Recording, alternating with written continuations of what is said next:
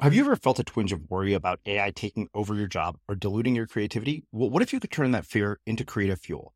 We've just published an amazing new ebook called The 4 Keys to Success in an AI World, and this is more than just a guide. It's a deep exploration into the human skills that AI can't touch, the skills that are essential for standing out and thriving, no matter how much technology evolves.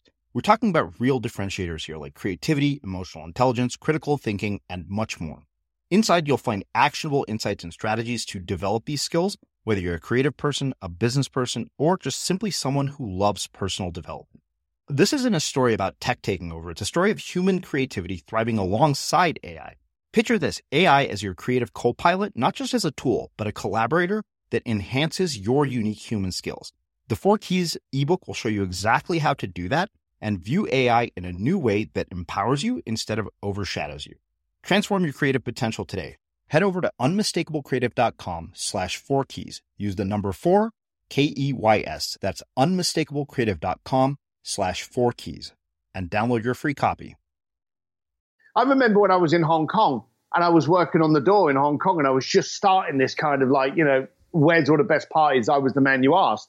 Someone came to me and they said, there's a private party down there at the yacht and it's a dinner gala. And I said, you're going to that tonight, are you? And they went, we really want to, but, we can't. I said, why can't you? And they bounded around like the Christmas tree going, we can't do these people. I don't know this. I can't. They gave themselves all the reasons and used all their energy to tell themselves why they couldn't go, rather than focus that energy on how they make themselves go. Halfway through them bouncing around like a bunch of kind of like, upset puppies, I said, look, hang on a minute. Get you in $2,000. Deal? And they went, yeah. So I walked down to the boat, walked down to the girl with the checkboard, and I said, I know the party's at 8 o'clock tonight. I got the 4 guests with me. I wanted to know, do you want them to be here at 7:45 or 8:15? And the lady said to me, what's the name of the guests? And I ran off the name of the guests, and she was like, I don't see it. I said, well, can we make sure? Again, the question is 7:45 or 8:15. Now, I know you may think I'm bulldozing it through, but that confidence, she turned around and she was looking at this list. She looked at me and she went, 8:15 will be absolutely fine, Mr. Sims. I said, thank you very much. And that was it. I'm Srini Rao, and this is the Unmistakable Creative Podcast, where you get a window into the stories and insights of the most innovative and creative minds who've started movements, built thriving businesses, written best-selling books, and created insanely interesting art.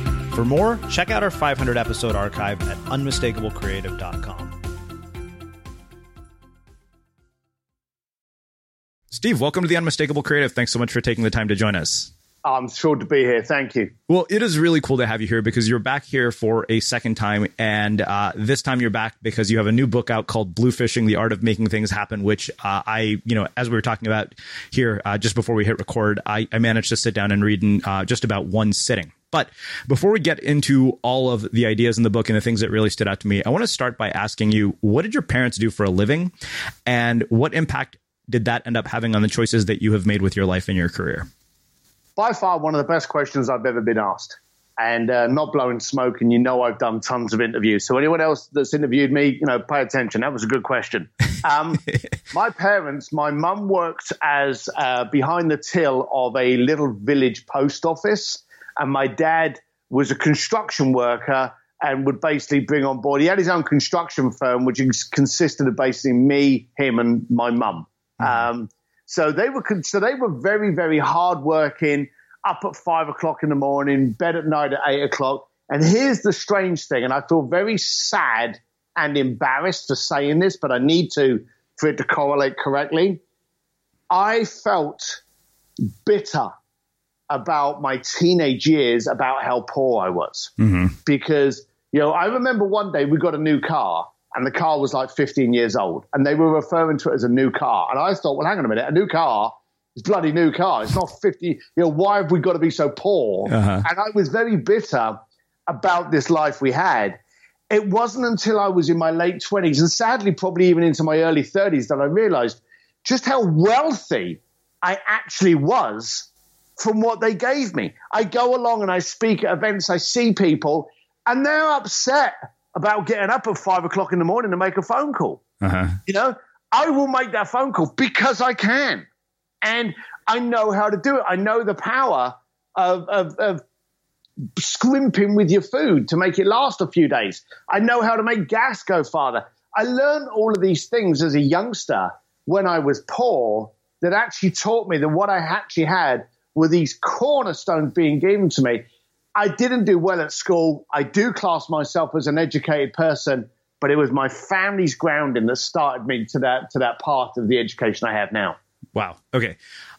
One, why do you think that so many people don't feel wealthy, you know, when they're in the situation kind of like the one that you were in? And what actually caused that shift internally for you?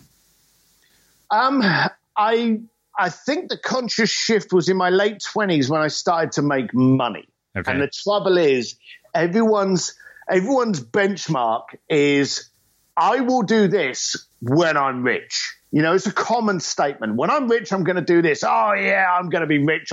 There's this word rich.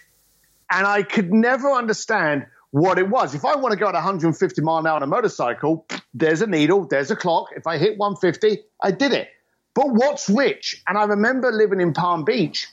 I would meet clients that owned $20 million houses back in like 2004, moaning because they were scrimping and they didn't have any money. Or they had a lot of money and they were still acting poor because they didn't have a trustworthy family and there was no wealth. So I learned very early on that there was actually a divide between rich, which I felt was a monetary status, and wealth, which I felt was your mind, your loyalty, your friends, your circles. And as long as I got gas in the motorcycle tank, I got a bottle of whiskey in the house, my kids are fed, the lights are on, and my family's safe, I'm the wealthiest person in the planet. Yeah. How do people take inventory of what it is that makes them wealthy in their own life? I mean, we've looked at this from the science of gratitude on the show before. I'm curious, you know, if you were to guide people to say, okay, you know what, we want to shift this perspective of you feeling lack or you feeling scarcity to one of you feeling abundance in multiple areas of your life, how would you guide them in doing that? Well, that was one of the benefits of me being young and poor. I fell over so many times and got back up. I remember my dad saying, no one ever drowned by falling in the water. They drowned by staying there, which was a real kind of get up and get at 'em kind of mentality. I learned through the years that just because I fell down, the game wasn't over. I could get back up and go forward. I think the downside now, a lot of people get scared of that falling over, that they kind of hover on the edge, almost tipping off the edge of a cliff. It's only when you actually fall over and you're in an environment where you have to rely on your partner, your family, your infrastructure, your clients, your vendors. When you're in a situation where you have to go up to a vendor and go, Bertie, I'm sorry, but I can't pay you this month. You know, that will then suddenly reveal the relationship you have with that vendor. If you turn around to a client and go, I failed you. I gave it all my effort, but I tried to do this. It went wrong. And now this is what I'm going to do. Never go to someone with a problem. Go to them with a solution. Even if the solution's crap, always go there with a solution to show them you tried to find a solution. You know, even if you can't pay your vendor, say, look, I can't pay you at all. Here's 25%. I'll pay you another 25% next month. But it's when you suddenly get that response come back to you, and when you do fall down, that they turn around and they go, hey, I got your back. Pay me in a couple of months' time. Get back on your feet. Because bear in mind, the vendor doesn't want to lose a revenue stream, a client, and hopefully a relationship. So they're better vested in helping you get back on your feet. And that's when you suddenly go, do you know, my life's not over just because I fell down. I've just found my safety net. I've just found my support. And that's when you suddenly start to gauge the wealth you've got in your family. If you're really successful, or you think you are, and the shit hits the fan, and everyone scatters off, were you really as successful as you thought you were? Yeah. So there's two questions I want to ask you about this. One is, you know, across cultures. I mean, I assume that you've worked with people from multiple ethnic backgrounds, and I'm curious what money narratives are like based on the fact that you've worked with a lot of wealthy people. When you look at it across different cultures, like how do they view wealth? And, you know, I know from having had a previous conversation with you, I mean, you've seen people have more money than most of us would even know what to do with. What's the story they tell themselves about money that is different from the people who don't have it?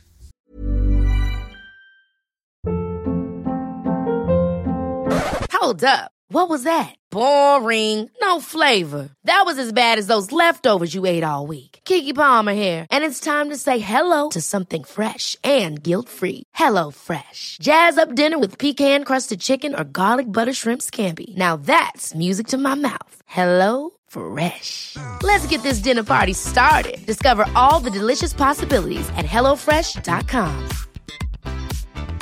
Life is full of awesome what-ifs, and some not so much, like unexpected medical costs. That's why United Healthcare provides Health Protector Guard fixed indemnity insurance plans to supplement your primary plan and help manage out-of-pocket costs. Learn more at UH1.com. Hiring for your small business? If you're not looking for professionals on LinkedIn, you're looking in the wrong place. That's like looking for your car keys in a fish tank.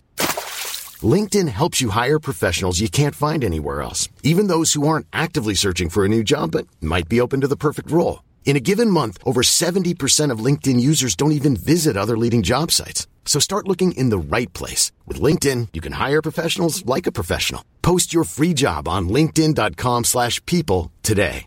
This is Paige, the co-host of Giggly Squad, and I want to tell you about a company that I've been loving, Olive & June. Olive & June gives you everything that you need for a salon-quality manicure in one box. And if you break it down, it really comes out to $2 a manicure, which is absolutely insane. It's also so easy to get salon-worthy nails at home with Olive & June. The difference between how your nails used to look when you did them yourself and now with the Mani system is a complete game changer. The best thing about Olive & June, too, is it's a quick dry. Dries in about 1 minute, lasts for 5 days, and full coverage in up to 1 to 2 coats. Visit oliveandjune.com/perfectmani20 for 20% off your first system. That's oliveandjune.com/perfectmani20 for 20% off your first system. Everyone knows therapy is great for solving problems, but getting therapy has its own problems too, like finding the right therapist, fitting into their schedule, and of course, the cost. Well, BetterHelp can solve those problems. It's totally online and built around your schedule. It's surprisingly affordable too. Connect with a credentialed therapist by phone, video, or online chat, all from the comfort of your home. Visit BetterHelp.com to learn more and save 10% on your first month. That's BetterHelp, H-E-L-P. As creators, we're always on the move. Whether it's a live podcast event, a pop-up shop, or a workshop, we're constantly interacting with community, and that's where Tap to Pay on iPhone and Stripe comes in. Imagine this. You're at a live event, a listener loves your merch, or a participant wants to sign up for your course on the spot. With Tap to Pay on iPhone and Stripe, you can accept their payments right there and then, right from your iPhone, so there's no extra hardware or no delays. Total game changer. It's not just for creators. Any business owner can do this. It's about making transactions smoother and much more personal, growing your business in your way. We've been using Stripe for our products and courses for a long time, and now with Tap to Pay on iPhone, you can take your business to the next level too. So visit stripe.com/tapiphone to learn more. Remember, folks, with Tap to Pay on iPhone and Stripe, your business is always at your fingertips. Well, it's good that you actually brought up the cultural perspective. Yeah. There's a lot of different cultures that view money very, very different. There's actually a religion I think you may have heard of called Calvinism, which is all centered around, the more money you have, the closer to God you are. So that's from Switzerland. So there's a lot of different cultures and references to money. But I do find that while they may misuse the word wealth in my description is still valued. I know a lot of very wealthy people in, say, Asia and the Middle East, which are very, very consumer orientated. They'll wear a T-shirt if it's got Gucci written on it, or if it's now Off-White, or the latest collaboration, the Louis Vuitton Supreme stuff. I had clients that were literally spending $250,000 with me just to get them as much of this stuff as possible and get it over to Asia. But when you meet them, while they like to do all of this, at the end of the day, they want to make sure that their family's safe. Now, there's the eyeballs, there's what they want everyone else to see them, and the perspective that they have to keep up, the perception they have to keep up. But inwards, the wealth is still your family. And I think that's got stronger and maybe come to the surface since 97, 9/11, 2007, and even now, we're seeing so many horrible things going on in the world. You hug your family closer. And it's a disgusting, scary place that we live in at the moment. There's so many wonderful things, but we see it far too many times on TV now about the atrocities that are happening around. It does make you hold your family a little bit closer. And if we're getting that from it, at least we're gaining something, but don't let that go, because without your family, money's nothing. Mm-hmm. So what's the story that the people you've seen with just ungodly amounts of money tell themselves about money? And do you have clients who have this kind of money who are unhappy with their lives and they're trying to buy their way into happiness through the experiences that somebody like you can provide, and finding that they're constantly unfulfilled? I do, to a point, because of my character and because of the persona and the media that I have. A lot of those people that are maybe a little bit weak in their confidence, they tend not to come anywhere near me. So I tend to get the confident people that have the same amount of money as, say, England, and they will actually come to me and they will say, hey, I want to do this. So a lot of those people, quite often, and it'd be funny, you'll have them spend a lot of money on a Rolls Royce or Lamborghini or, some of this, but then they'll want to go away on holiday and they don't want anyone to know they're there. So we'll actually do name changes at hotels and we'll have them go over incognito. We'll do those kind of things. And then we'll get a lot of people as well that actually contact us and go, look, we want to do this with charity, but we don't want it publicly known that we're doing it, because then we're going to get 4,000 requests each week and we don't want to be on that list. So there's a lot of times that they would donate to a certain charity, but it would again be done as an anonymous. So I think a lot of things, as the world's changed and as we've seen, Bill Gates, I think, was probably the biggest one that did it. People like Bill Gates that made it to a level, was not a showboat, was not out there promoting himself everywhere, but built up one of the largest foundations out there. And now we've seen Zuckerberg as well doing exactly the same thing. No showboat, just going, hey, I'm here, I'm happy. Now my job, my obligation is to help where I can. And there's a lot of people I'm seeing doing that in a shift. And I think, again, it's a sign of the times, and I'm liking that. So the other question was, what's the story that these people tell themselves about money that people who don't have money don't know? And what's the difference between the two? Well, the good thing is that every single one of my clients, and I think it's become my niche branding or marketing, every single one of my clients is self-made. Okay. So every single one of my clients knows what it's like to get the red letter. They know what it's like to miss a mortgage. They know what all of those things are like. So they can very confidently, toe-to-toe, look anyone in the eye and go, hey, I slept nights in my mate's garage. I'm here because I didn't let that define me. And there's a strength, a power, and they may be unconfident. It's funny, you get these people come to you and, the last widget they did, and, they just got $70 million for selling their company. They'll contact me because they want to go to the fashion week in Milan, and they'll be all nervous, like nervous little kids. And I'll say to them, you're there because you deserve to be there. And more than anything, you appreciate it. You're the best person to be sitting in that front seat rather than some socialite hack that just is got her head up her ass. So a lot of my people are very thankful and very appreciative of what it's given them the ability to be able to do. But I don't have any clients that are disgusted with the amount of money they have. I don't have any clients that are embarrassed. They're careful and cautious, but they know what it's like to be on the other side of the bank account. Okay, so one of the quotes that really struck me in the book, and I remember underlining this, is failure is discovery. What people think about you is their perception. It's not a fact about you.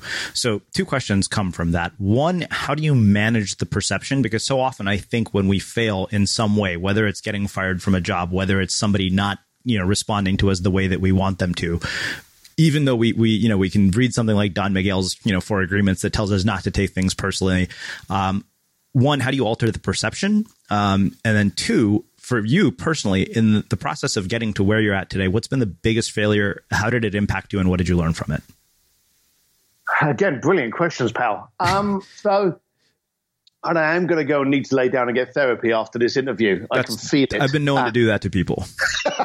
The therapy's going to start with a whiskey, midday whiskey. All right, so my biggest failure, sorry, not my biggest failure, my biggest failing was actually in the late 90s when I was working for Ferrari. Now, before that, I'd always been the guy in the jeans and the black T-shirt that used to ride around on a motorcycle and go to see clients, okay? That was me, okay, because I'm always on motorcycles. Now, I had this thing that happened to me, and I don't know why, in the late 90s, that I suddenly started doubting myself, and I became very unconfident, and I started doing what all entrepreneurs do. As soon as something is successful with an entrepreneur, we fuck it up.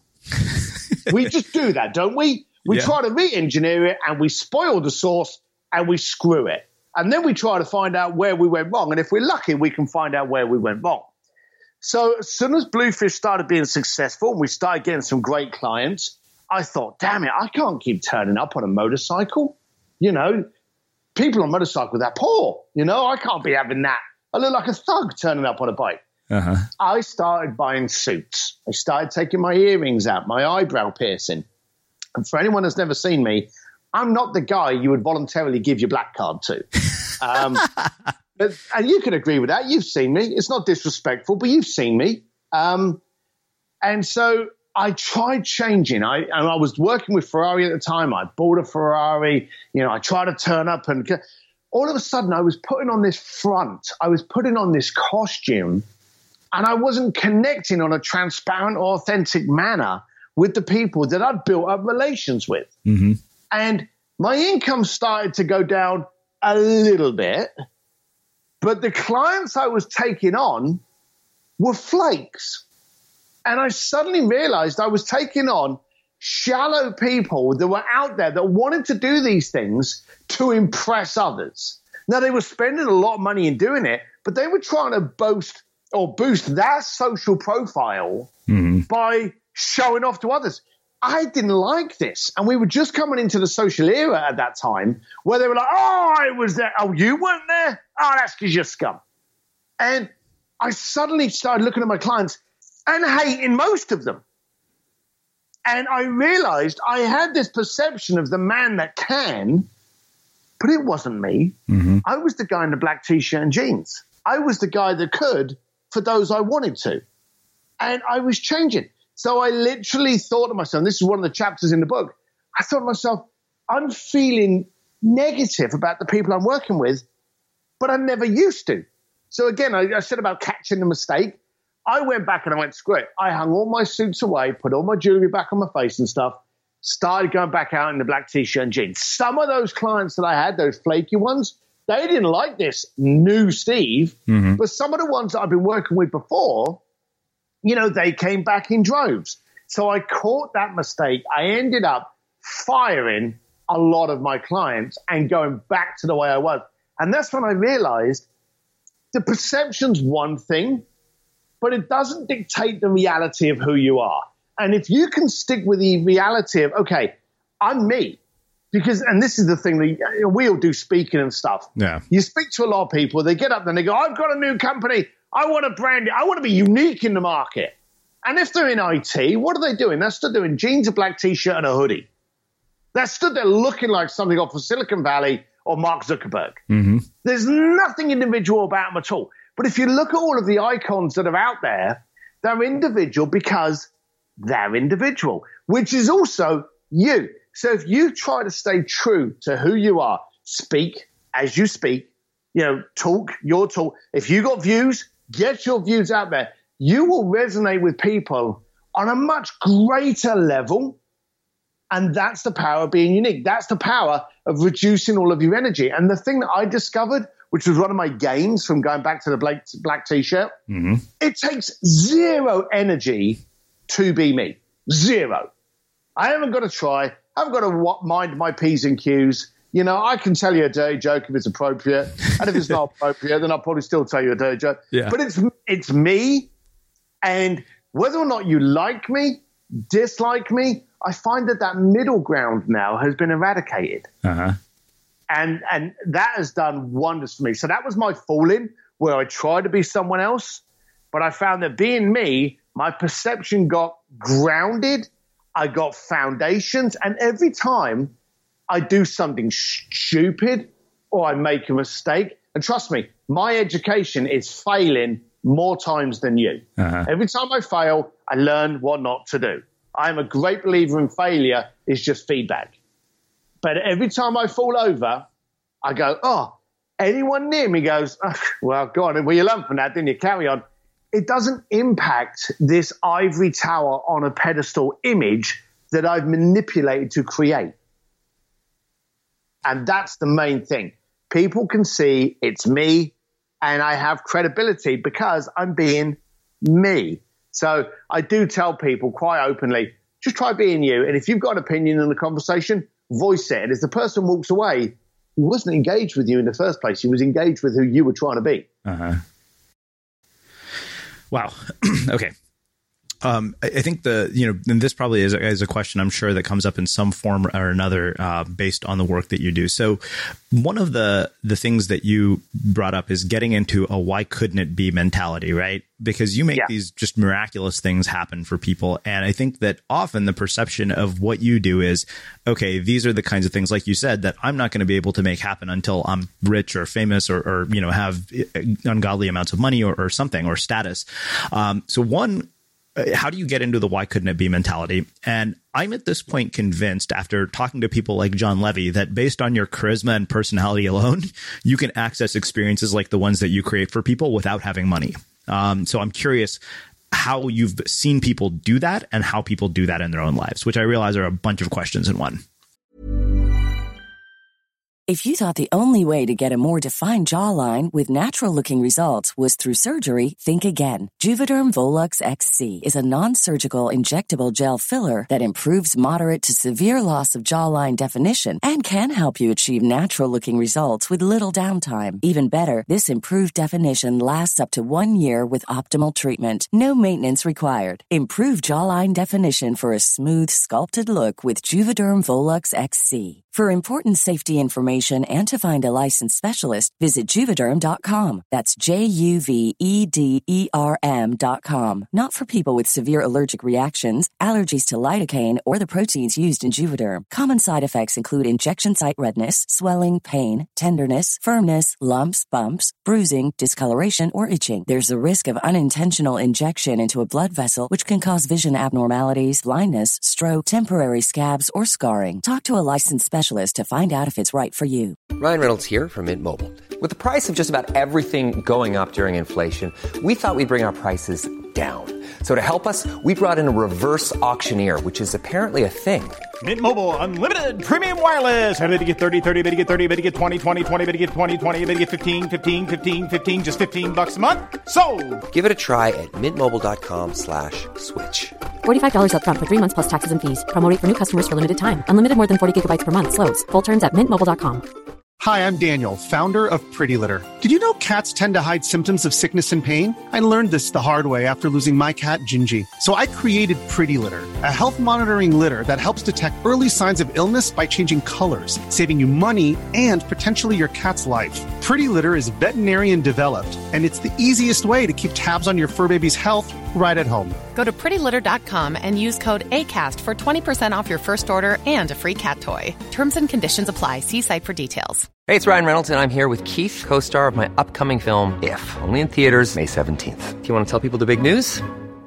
All right, I'll do it. Sign up now and you'll get unlimited for $15 a month and 6 months of Paramount Plus Essential Plan on us. MintMobile.com/switch. Upfront payment of $45 equivalent to $15 per month. Unlimited over 40 gigabytes per month. Face lower speeds. Videos at 480p. Active Mint customers by 531.24 get 6 months of Paramount Plus Essential Plan. Auto renews after 6 months. Offer ends May 31st, 2024. Separate Paramount Plus registration required. Terms and conditions apply if rated PG. Life is full of what-ifs. Some awesome. Like what if AI could fold your laundry? And some, well, less awesome. Like what if you have unexpected medical costs? United Healthcare can help get you covered with Health Protector Guard fixed indemnity insurance plans. They supplement your primary plan to help you manage out-of-pocket costs. no deductibles, no enrollment periods, and especially no more what-ifs. Visit UH1.com to find the Health Protector Guard plan for you. Hiring for your small business? If you're not looking for professionals on LinkedIn, you're looking in the wrong place. That's like looking for your car keys in a fish tank.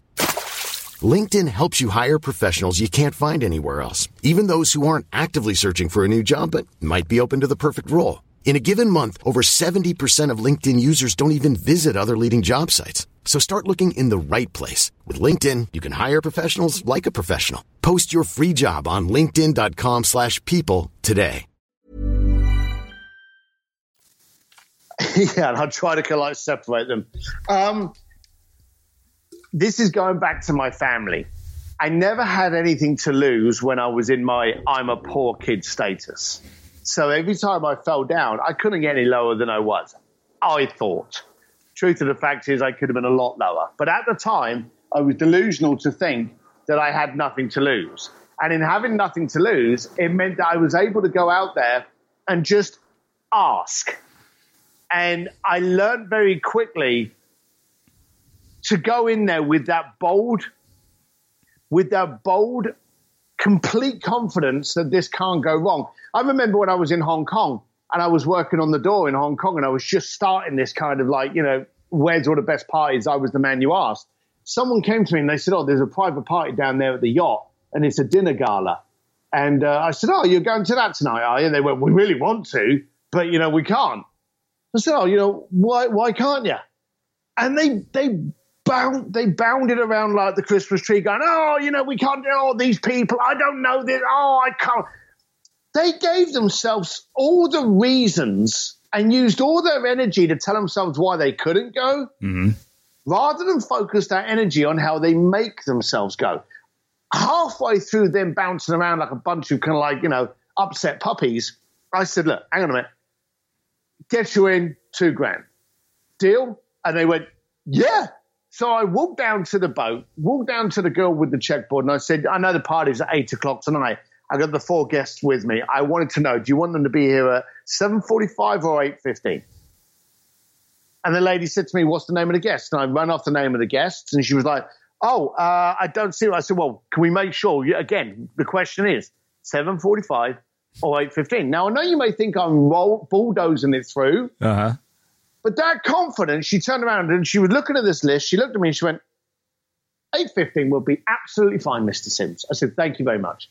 And that was it. And then another study, and you can play this game yourself, anyone listening. Yeah.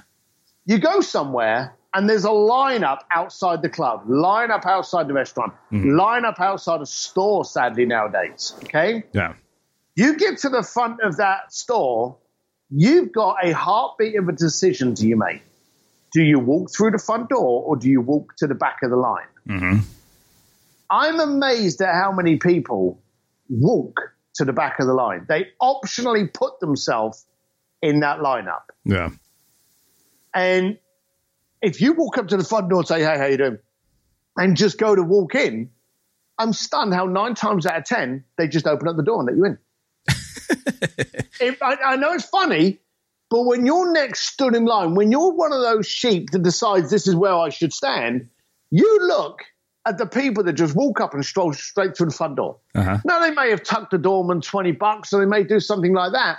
But the bottom line is you're now stood outside still for another 45 minutes and they've just cruised in. And I've always been mesmerized. I think that's part of my Irish mentality. I've always been mesmerized at how people will actually voluntarily put themselves in a pack to follow someone.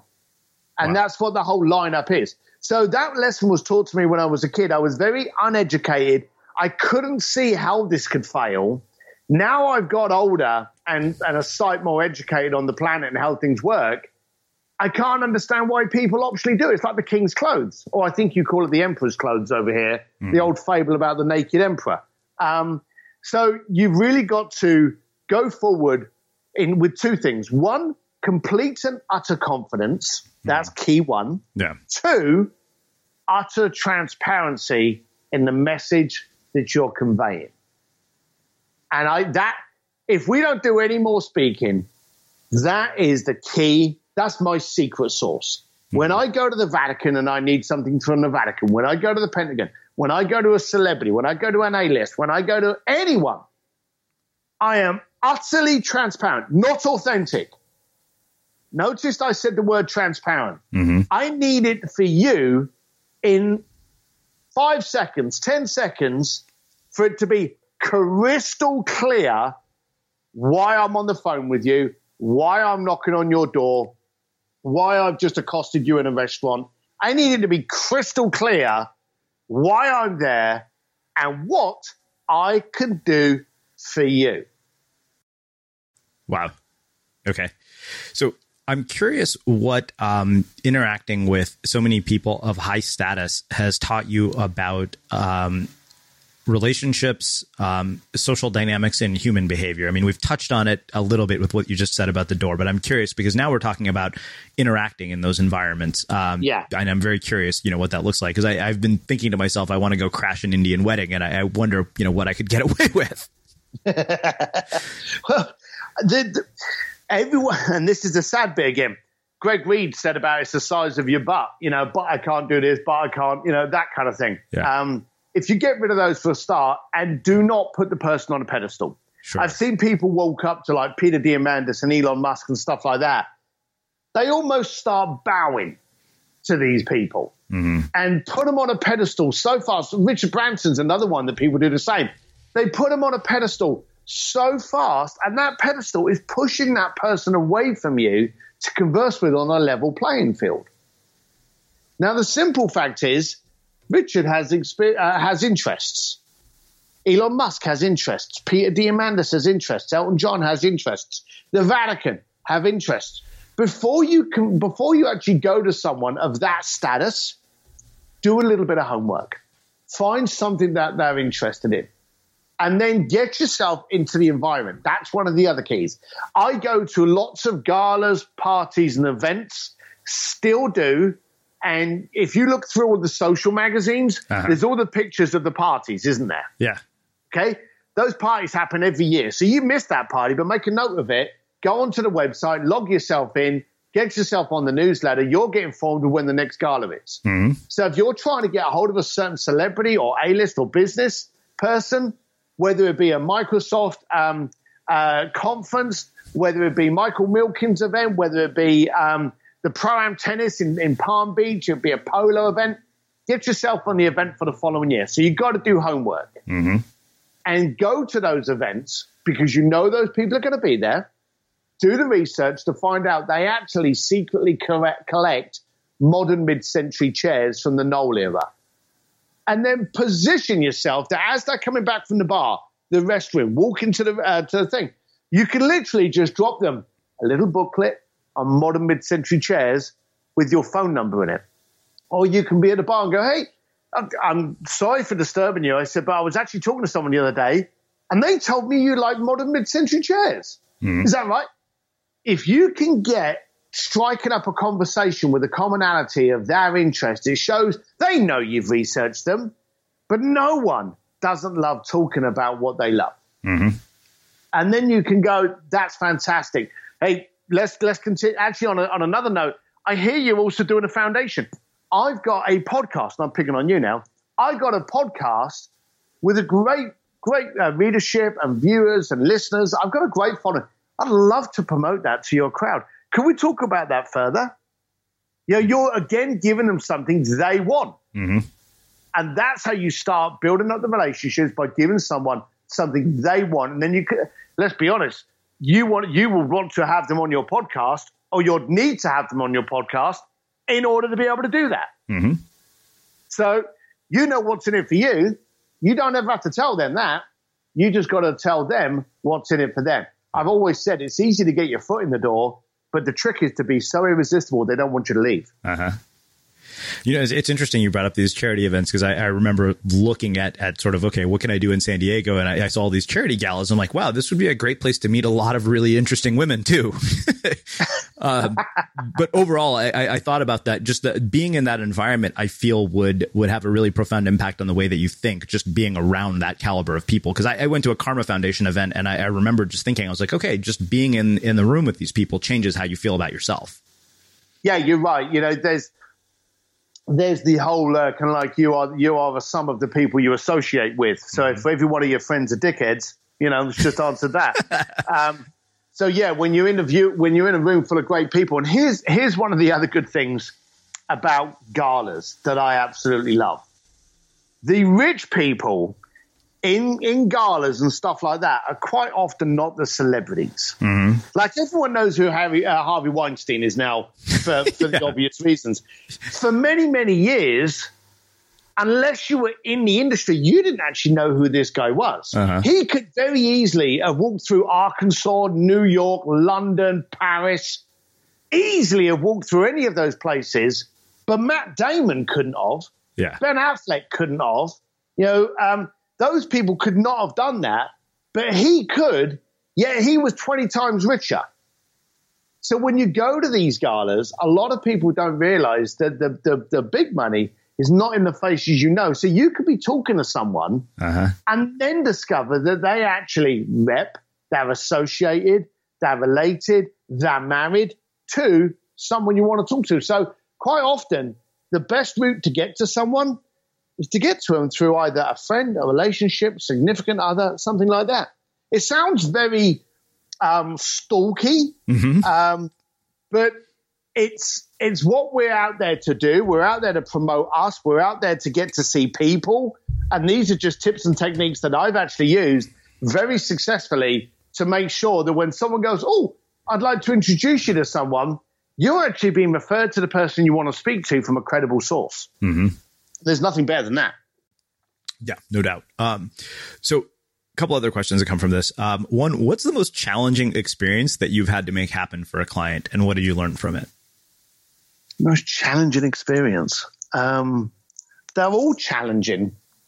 I am that entrepreneur that likes to get into stuff. What's the wackiest one then, like the most out there that you've had requested? Well, I can give you the most. Do you know, I can give you that one in a heartbeat. I've never got to think about that. Okay. It's one of the only ones that we ever declined. Okay. Okay. A client contacted us wanting to detonate a nuclear warhead. Are you serious? Nope. I was in Palm Beach. They contacted us. One of the team got the call, put it through to me, and I said, respectfully, no. Now, I'm sure, well, there's a certain bloke, you know, rhymes with Jim, that I'm sure if you paid $500,000, they'd let you push the button. But the bottom line of it is we didn't want to play in any of that. Yeah. So we actually declined. Okay. So that was the wackiest, stupidest one. We've done big things like Titanic trips. We had a client that wanted to get married in the Vatican. We took over a museum for a dinner party, and had Andrea Bocelli come in. We did a drum lesson with Guns N' Roses. We put a client on stage with his favorite rock band live on stage in San Diego. We've done all those kind of things, but I'm glossing over them to give you one of my most memorable, and here's the key word, impactful. Okay. Now, this guy actually contacted us, and every year, he'd been a client of ours, still is. I think he's on like about his 16th year now.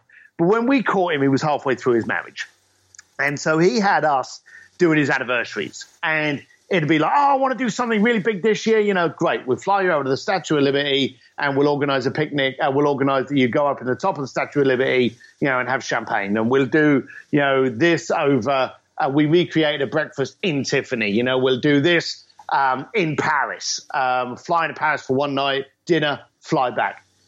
All of the stuff we were doing was like $75,000, $100,000, $250,000, $750,000, fly one weekend.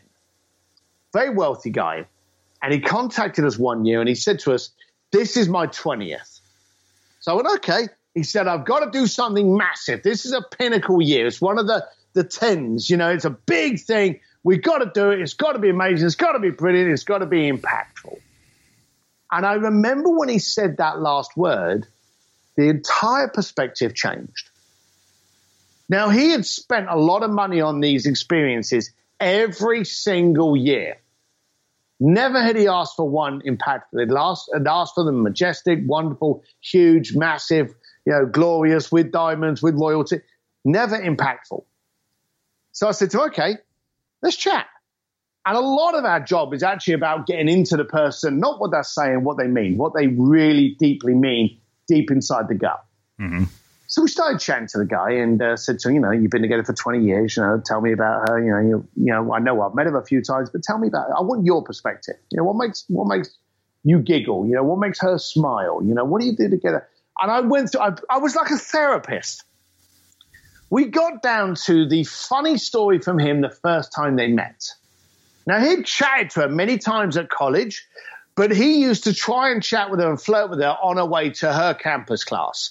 So one day, he actually got his parents' car rug, a picnic rug, and set up a hamper and a boombox with love tunes, bit cheesy, and waited for her to come out and then poured her a glass of cheap-ass champagne and asked if she'd care to join him. In the middle of college, it set this picnic up for her. Okay? It won. They got together, started hanging out, got married, blah, blah, blah. So I said to him, hang on a minute. She liked that. He went, oh, she's told stories of that before. I said, well, let me ask you a question. How many times has she told that story? Oh, she's told it loads of times. Do you remember when we flew you to Paris, Eiffel Tower, for the meal and then flew you back the following day? He was like, yeah. I went, how many times have you told that story? Oh, a good few times. As many as the picnic rug? No. All right. We actually recreated just around the corner from their home in Chicago. We set it up so that people couldn't get too close, so that they had that area. But we actually, from photographs from him as a kid, we found what the actual picnic rug looked like. Now, here's the funny thing. When he told us about how red it was actually green. When you went to the pictures, it was actually green. But in his memory, he now repainted that as red. And I remember Dan Sullivan said, your mind polishes the past. He'd even changed the color of the rug. But we knew all of the other items. It took us 3 purchases to get a bloody boombox that Run DMC would have been proud of and that actually physically worked. Yeah. And here's the funny thing. You say about challenging. As I say, I've been in the Vatican, I've been in the Pentagon, I've been in the White House, I've been in Buckingham Palace. You try and record from anything you own today onto a cassette player. You don't have any of the plugs, do you? Yeah, that's a good point. So we bought the first 2, and they weren't working. We ended up buying this pristine copy of this boombox. I think it was a Sony or something, or JVC. So we had this boombox, and then we're like, oh, we need to get to – and we're like, how the hell do we record any of these tunes on it? So we had to get an audio specialist to actually record our lineup of tunes onto this.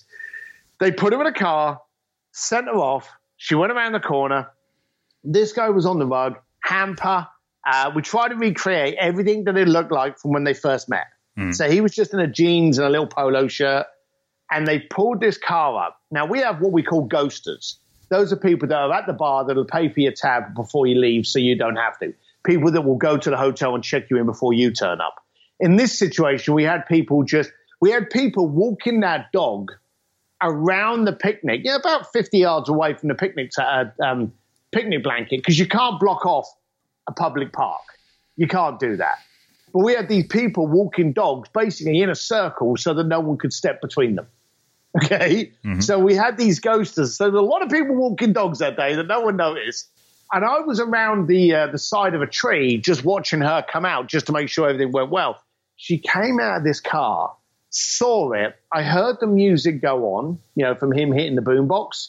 And it was just low, Alexander O'Neill or something classic from the 80s. The only sound I could hear, though, was her absolutely losing it. Her eyes went. She couldn't walk. She actually backed back up into the car and leaned against the car, crying her eyes out that this guy had done the first time exactly as they first met. Wow. And that was the budget only got expensive because there were 3 bloody boom boxes involved. But even then it was under $2,000 for that. Yeah. And it was the most impactful. And the driver guided her over to the picnic rug, and he got up and got her and, brought her over. She couldn't see straight. She didn't stop crying all the way to the rug. So I'm a great believer in giving people what they want, but being careful in understanding and really listening to what they want. And it was that final word that he mentioned that if he hadn't have mentioned impactful, we would never have done that. Yeah. That'd have been sipping tea in a pyramid or something. Which sounds amazing to most people, I'm sure. Yeah. So, I think that really kind of takes me into a final question. How do we create experiences like this, not only, for ourselves in our lives, even if we have limited resources? Because I think impactful really was the word that stood out to me as well. And just listening to that story, because it seems like somebody who had more money than they could possibly spend didn't have to spend that much to create that experience. So one, how do people create these kinds of experiences in their own lives for themselves and for other people? Like in my day-to-day life of living in San Diego, how can I have a richer experience of life through doing things like this? You should straight away start getting yourself into environments that you're not used to being into. Okay. 'Cause you don't know you like certain foods until you do the stupid thing like try it.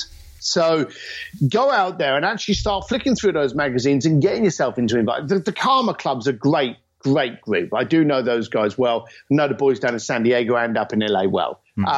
Great event, great group, great core group of people.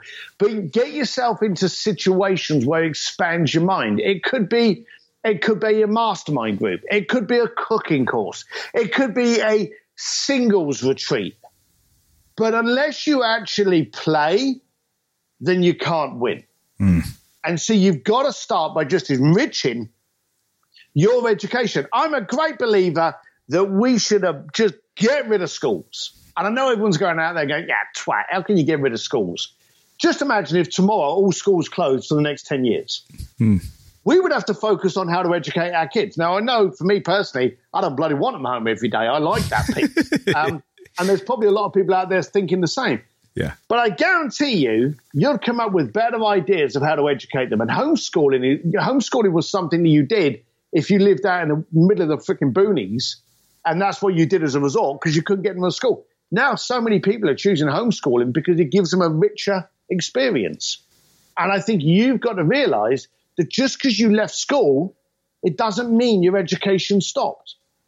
Get into environments, get into clubs, get into arenas, get into environments. Start helping out at the local pet adoption place. Start helping out at the local kids' school. Grow what you can see, feel, breathe, and smell, and expand your horizons, because you go and do that for a day, you will never be the same person again. Wow.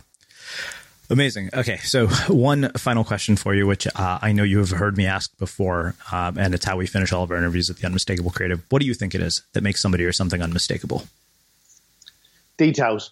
I think it's the attention to detail. Just giving you a warning, if anyone turns up to me, if you're wearing brown shoes and a black belt, I don't want to talk to you. So I know it sounds stupid, but if you try to write something down, you've got a pen that's chewed at the top. Basically, if you can't pay attention to the details, then you can't pay attention to me. Wow. Amazing. Where can people find out more about you, your work, and the book?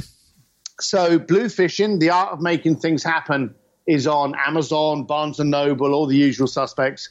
You can go to stevedsims.com. That's SIMS, stevedsims.com. And if you want to hear about Bluefish or Taste of Blue, which is the new iPhone membership, just head over to thebluefish.com. Awesome. And for everybody listening, we will wrap the show with that. Hi, I'm Daniel, founder of Pretty Litter. Cats and cat owners deserve better than any old-fashioned litter. That's why I teamed up with scientists and veterinarians to create Pretty Litter. Its innovative crystal formula has superior odor control and weighs up to 80% less than clay litter. Pretty Litter even monitors health by changing colors to help detect early signs of potential illness. It's the world's smartest kitty litter. Go to prettylitter.com and use code ACAST for 20% off your first order and a free cat toy. Terms and conditions apply. See site for details. Hold up. What was that? Boring. No flavor. That was as bad as those leftovers you ate all week. Keke Palmer here. And it's time to say hello to something fresh and guilt-free. Hello Fresh. Jazz up dinner with pecan-crusted chicken or garlic butter shrimp scampi. Now that's music to my mouth. Hello Fresh. Let's get this dinner party started. Discover all the delicious possibilities at HelloFresh.com. Hey, it's Paige DeSorbo from Giggly Squad. High quality fashion without the price tag. Say hello to Quince. I'm snagging high-end essentials like cozy cashmere sweaters, sleek leather jackets, fine jewelry, and so much more. With Quince being 50 to 80% less than similar brands. And they partner with factories that prioritize safe, ethical, and responsible manufacturing. I love that. Luxury quality within reach. Go to quince.com/style to get free shipping and 365-day returns on your next order. Quince.com/style. Imagine the softest sheets you've ever felt. Now imagine them getting even softer over time. That's what you'll feel with Boll & Branch's organic cotton sheets. In a recent customer survey, 96% replied that Boll & Branch sheets get softer with every wash. Start getting your best night's sleep in these sheets that get softer and softer for years to come. Try their sheets with a 30-night guarantee. Plus, get 15% off your first order at BollandBranch.com. Code BUTTERY. Exclusions apply. See site for details. Mom deserves the best, and there's no better place to shop for Mother's Day than Whole Foods Market. They're your destination for unbeatable savings, from premium gifts to show-stopping flowers and irresistible desserts. Start by saving 33% with Prime on all body care and candles. Then get a 15-stem bunch of tulips for just $9.99 each with Prime. Round out Mom's menu with festive rosé, irresistible berry chantilly cake, and more special treats. Come celebrate Mother's Day at Whole Foods Market. Have you ever felt a twinge of worry about AI taking over your job or diluting your creativity? Well, what if you could turn that fear into creative fuel? We've just published an amazing new ebook called The 4 Keys to Success in an AI World, and this is more than just a guide. It's a deep exploration into the human skills that AI can't touch, the skills that are essential for standing out and thriving, no matter how much technology evolves. We're talking about real differentiators here, like creativity, emotional intelligence, critical thinking, and much more. Inside, you'll find actionable insights and strategies to develop these skills, whether you're a creative person, a business person, or just simply someone who loves personal development. This isn't a story about tech taking over. It's a story of human creativity thriving alongside AI. Picture this, AI as your creative co-pilot, not just as a tool, but a collaborator that enhances your unique human skills.